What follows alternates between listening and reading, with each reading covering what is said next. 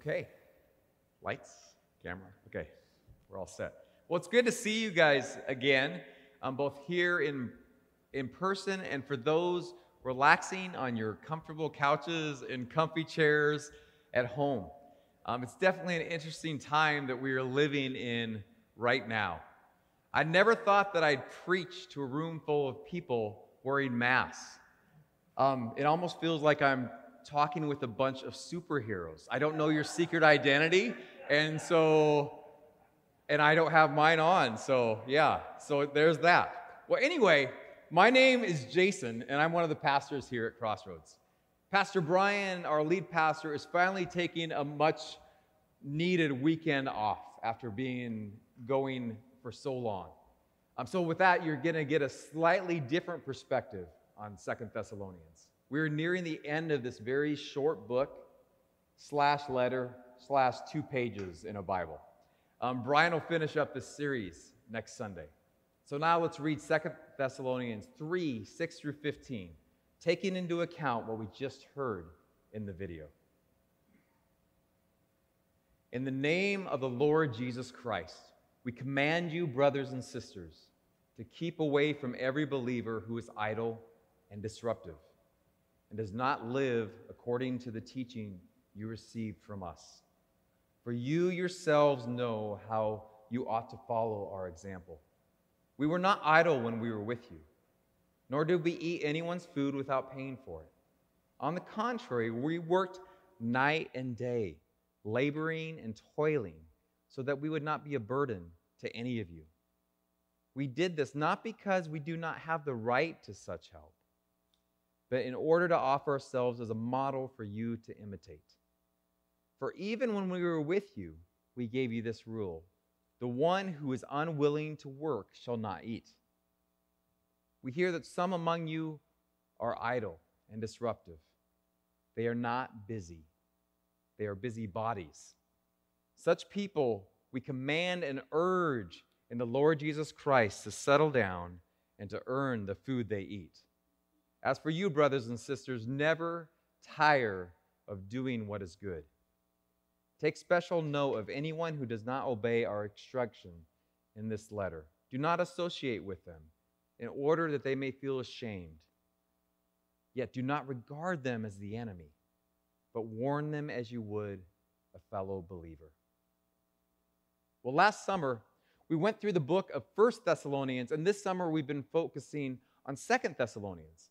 In both 1 and 2 Thessalonians, the themes of idleness and Jesus' return are addressed.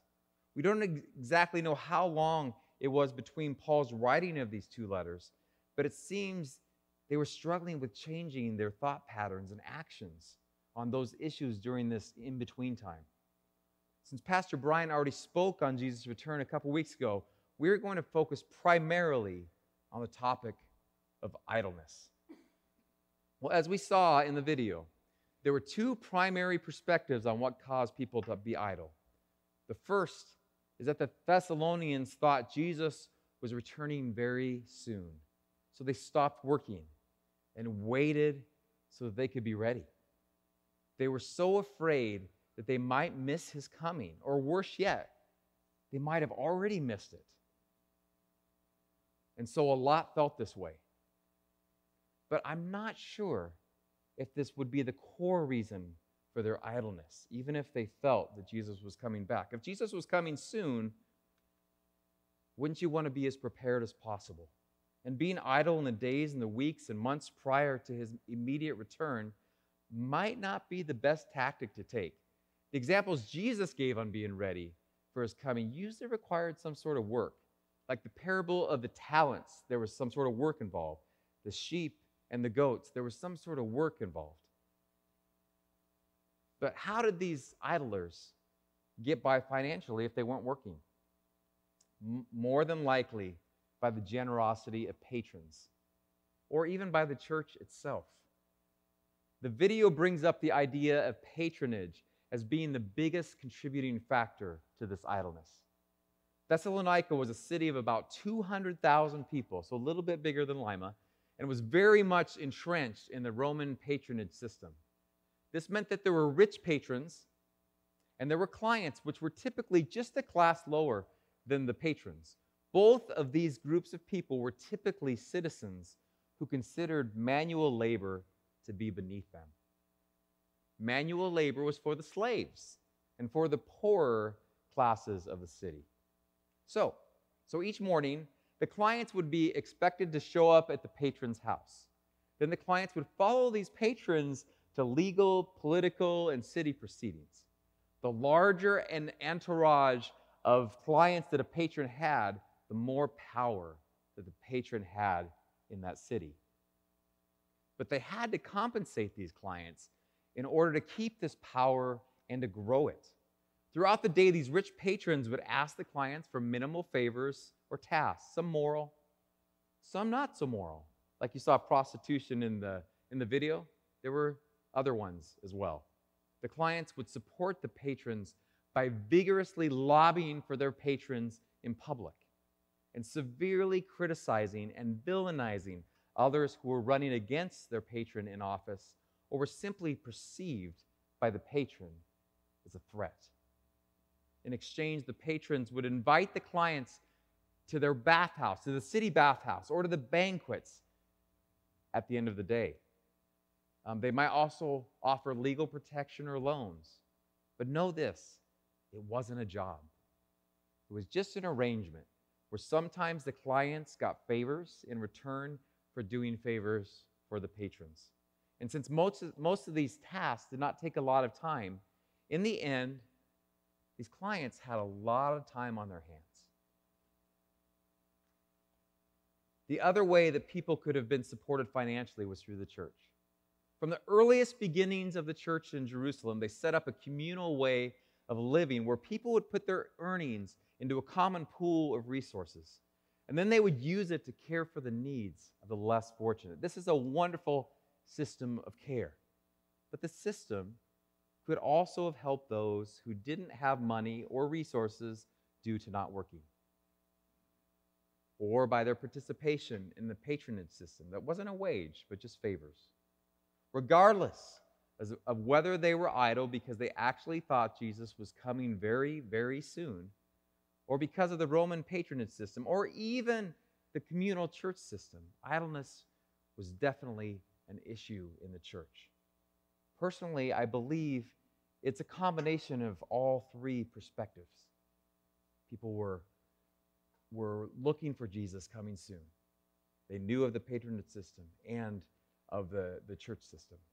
More than likely, Paul knew that this idleness was a problem from the moment he got there. That's why he didn't accept food or money from the people of the city. Instead, he worked with his hands as a tent maker and got paid so as not to be involved in this corrupt system of patronage. He said he toiled day and night. And he didn't want to have to owe favors to a patron who sponsored him. An exchange was expected to give something to the patron in return. And he could have easily gotten involved in the system since Paul was actually a citizen of Rome. It was a title that he had received from birth. It's the highest class of citizenry. Yet he worked as a tent maker, a manual labor role of the slaves, or at least of the lower classes, because he wanted the words that he spoke and what he did to come free of charge and without condition.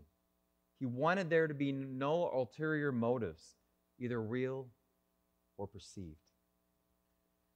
And while idleness is the general practice he is confronting, the effect of idleness is what he really wants to change. In verse 11, he writes, "Yet we hear that some of you are living idle lives, refusing to work and meddling in other people's business." Another translation says they are being idle and disruptive. Paul is echoing almost the exact same thought, almost the exact same sentence in 1 Thessalonians when he wrote that those that are idle and disruptive are meddling in the lives of others. The same passage, I don't know how long apart.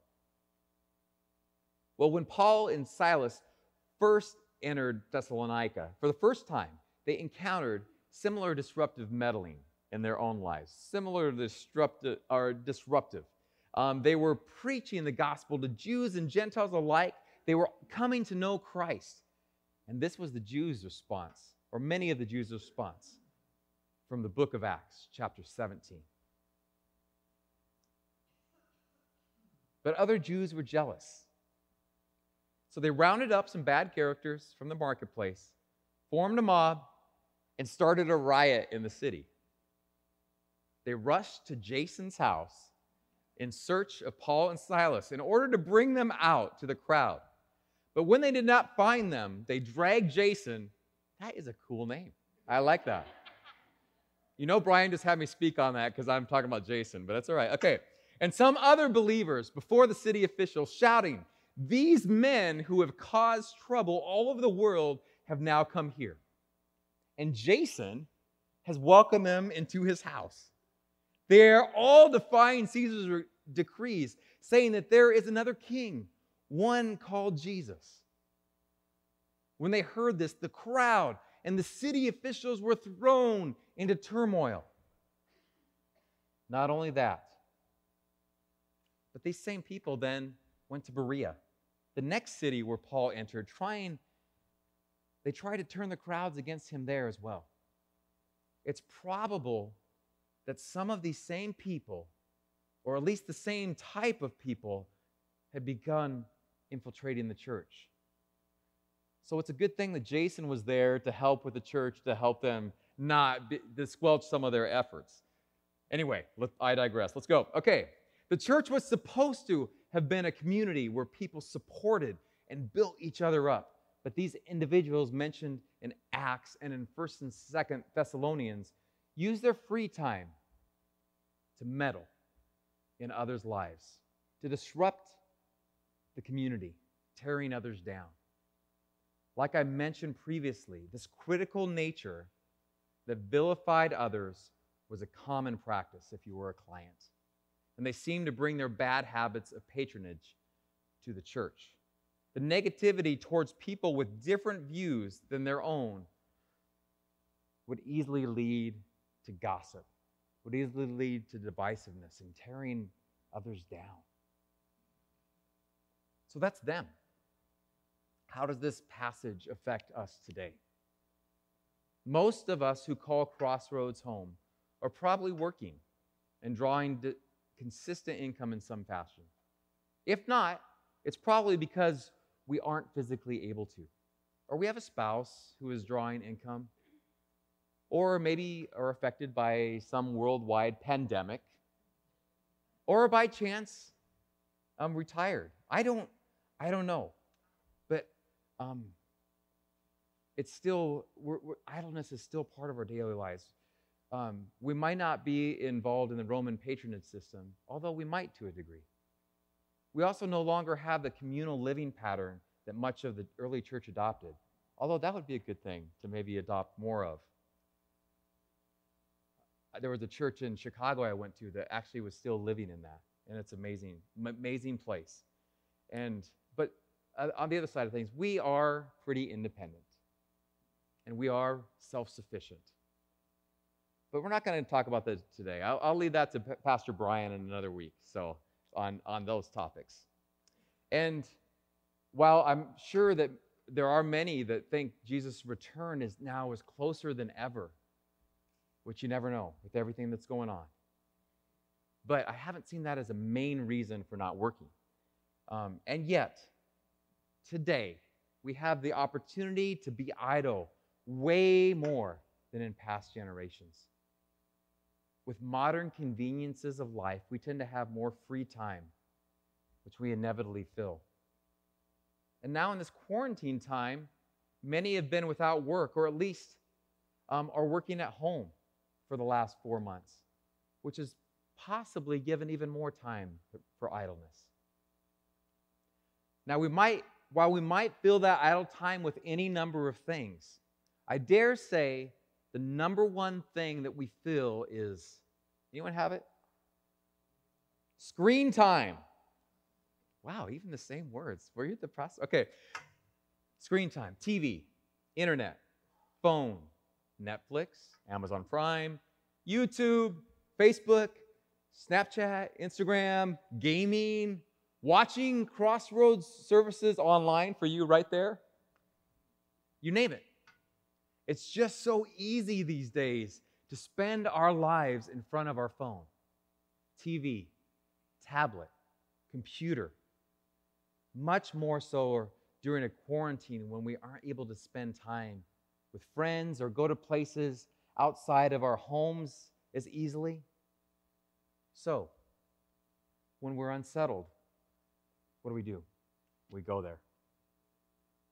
When we don't know what to do with our time, what do? We go there. How do I know this? Because I do it too. From kids to parents to grandparents, most of us do that. I would give an example of my own family, but they're sitting right here, so we'll just go on from now. Okay.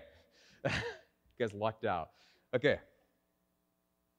And while we probably aren't all using the screen time to promote our patron, doing immoral tasks for them, and severely criticizing other patrons, do we by chance use it to do some questionable and not so moral practices? Might we spend too much time on social media? Or even less reputable and addicting websites that promote gambling or pornography? Pornography is a struggle that touches countless lives, both in the church and outside of it. But we have children here, so we'll leave that topic for another day and another forum. Again, Pastor Brian can lead that another time. Okay. While one of the most predominant cultural phenomena of Paul's day was the patronage system, we have an equally damaging system with similar effects. If you look at our system, particularly here in the United States, it's based on criticism and judging the other.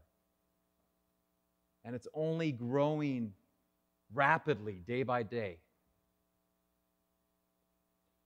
We tend to see everything in dualistic ways. Black and white, Democrat and Republican, right and wrong. And for some reason, we are always the right ones. Even if we all have different views, we are the right ones. We use our idleness to promote and defend ourselves, our point of view and our ideology, our political party, our social agenda, and this is the important thing. And we criticize and even villainize others who might think differently than ourselves. There is our way, which is right, and we will defend that point of view to the utmost. And we do this in a public sphere for everyone to see. I'm sure you are thinking about many people and issues right now, but I'm not going to go there. I could, but I don't want to be divisive. Oh, the joys of social media. Now that I've probably offended many, or at least made some feel mildly unsettled, including myself, what do we do with this?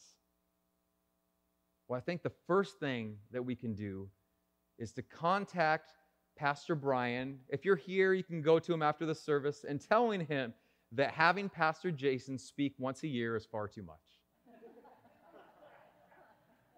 Probably once a decade, or even once a century, or not at all.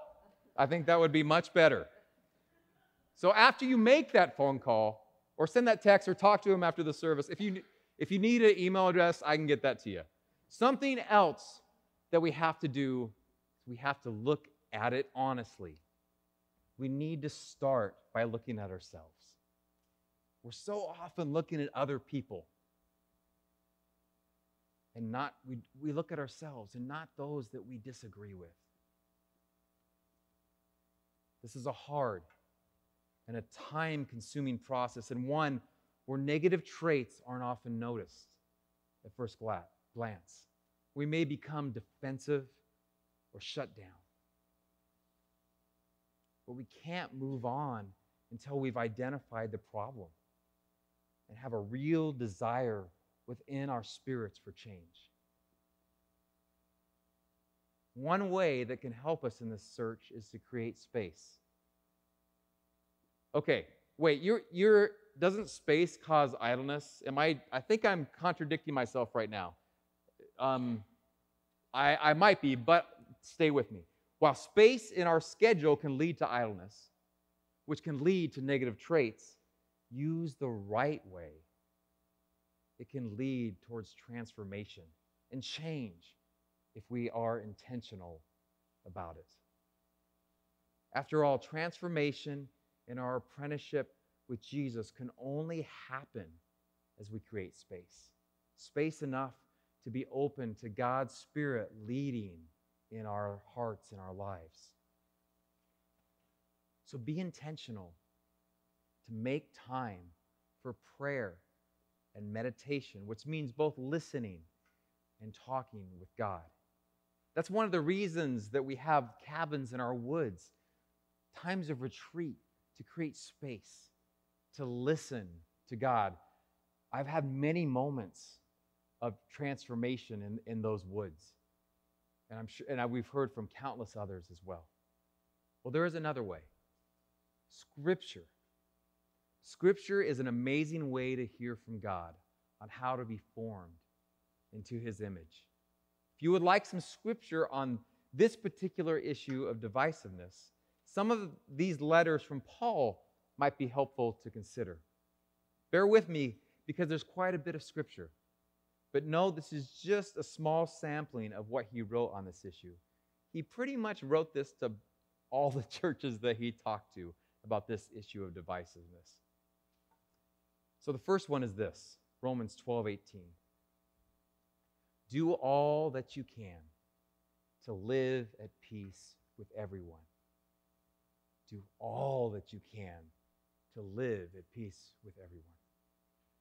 And again, in Romans 14:1, in the Message translation, Paul writes this: welcome with open arms fellow believers who don't see things the way you do. And don't jump all over them every time they do or say something you don't agree with. Even when it seems they are strong on opinions but weak in the faith department, remember they have their own history to deal with. So treat them gently. And in 1 Corinthians 1:10, he writes this: I appeal to you, dear brothers and sisters, by the authority of our Lord Jesus Christ, to live in harmony with each other. Let there be no divisions in the church. Rather be of one mind, united in thought and purpose. And to Titus, Paul writes, if people are causing divisions among you, give a first and second warning. After that, have nothing more to do with them. And there's a third way that can help us to discover things within ourselves that need to be transformed, and that's to seek wise counsel. Don't seek out persons that tell you what you want to hear. That never changes anything. It just makes us more firm in our resolve. Because those people are easy to find. Seek those who have wisdom to speak into your lives. Because they love you. And they also want to see you continue to grow in your apprenticeship to Christ. At Crossroads, we call these people spiritual companions. If you're having problems finding a spiritual companion, you can contact Pastor Brian, Pastor Jake, or myself, and we can definitely work to help you to find someone on this issue or anything else. It just helps on our journey. So, once we've identified the problem through one or more of these spiritual practices, we can start to work intentionally towards a solution. Space, prayer, scripture, and spiritual companions. They can also help us, even after we've discovered the problem, they can help us to discover how we can grow in those areas, how we can grow more into our who we are in Christ. So Paul also mentioned several things in the passage that can help when dealing with idleness and divisiveness. In verse 13, he says to never tire of doing good. Never tire of doing good. Paul echoed this when he wrote this in 1 Corinthians 10:31. Whatever we do, do it all for the glory of God. I think that needs to be said again. Whatever we do it all for the glory of God. So, before speaking or typing something that might be questionable, before commenting on a post, it's just good to pause and think, is this action or comment doing good? As Paul said in this letter, do good. Or as he said in another letter, is this comment glorifying God? Is what I'm doing right now glorifying God? Next, in verse 14, another thing that he said to stay away from the idol. He even said this in Titus. You read that. He also said it many other times in other books. So he said to stay away from the idol, those that are being divisive, so that they will be ashamed. Now, I've had friends who have been shunned by their church, and in turn, by their family for very minimal points of disagreement. And the shunning took decades to repair, and in some instances, it never even happened. Kat knows these people too. I don't think this is what Paul is saying here. If we don't associate with idol-critical people that Paul is speaking about, I think we all might be pretty lonely people. What I think he's trying to say is don't encourage and condone this kind of divisive behavior. Don't join in. It's so easy to be critical around critical people. Either we encourage a critical comment or we argue against it. Both can be equally divisive. And it's particularly easy to do so while online. A comment in response to a divisive comment in person or on social media can make the division grow in our hearts for whatever or for whoever, but not only our hearts. It makes the division grow in our community. And Paul, that's what he is warning about. He puts this best in my favorite scripture when he writes this in chapter 4, verse 1 through 6 in his letter to the Ephesian church. He says, I urge you to live a life worthy of the calling you have received. Be completely humble and gentle. Be patient, bearing with one another in love. Make every effort to keep the unity of the Spirit through the bond of peace.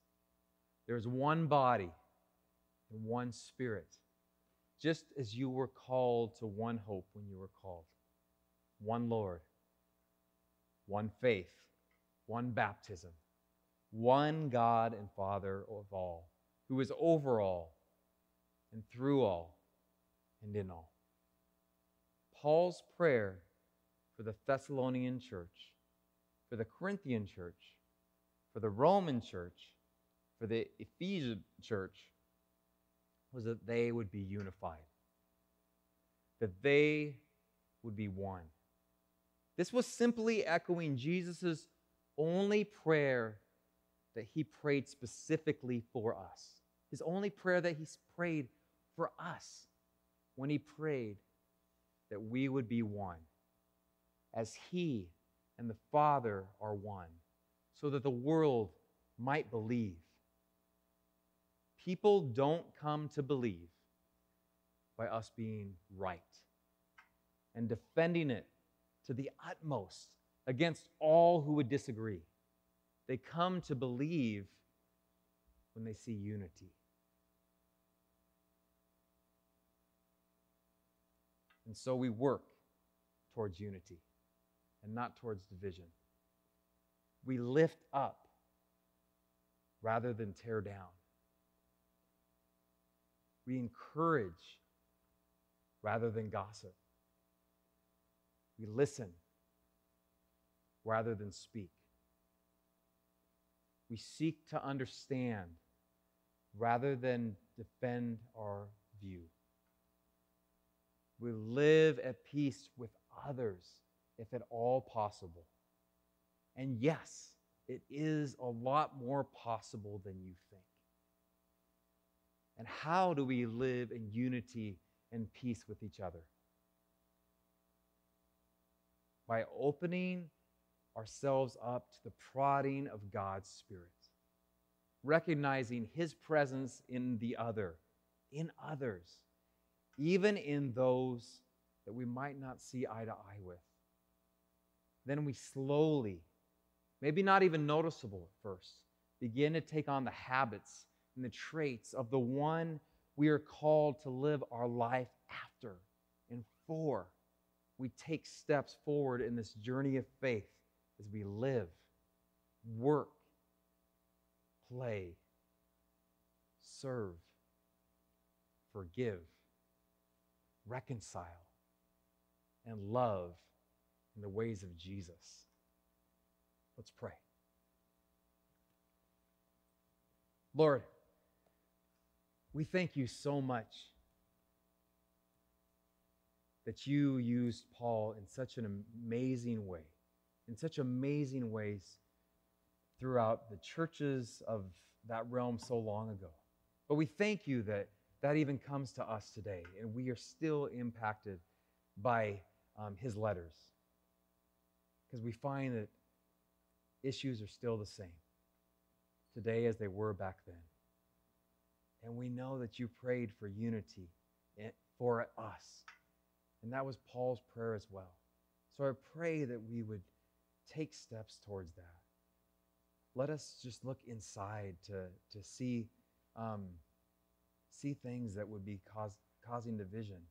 And may your Spirit be the one that's working, not our own mind or our own way of doing things, but may we be receptive to what your Spirit would do in our own hearts and lives. And we thank you that you are always speaking, and I pray that we would just be receptive to that we would be receptive to walking more in the ways of Jesus. In Jesus' name, amen. Let's stand as we sing together.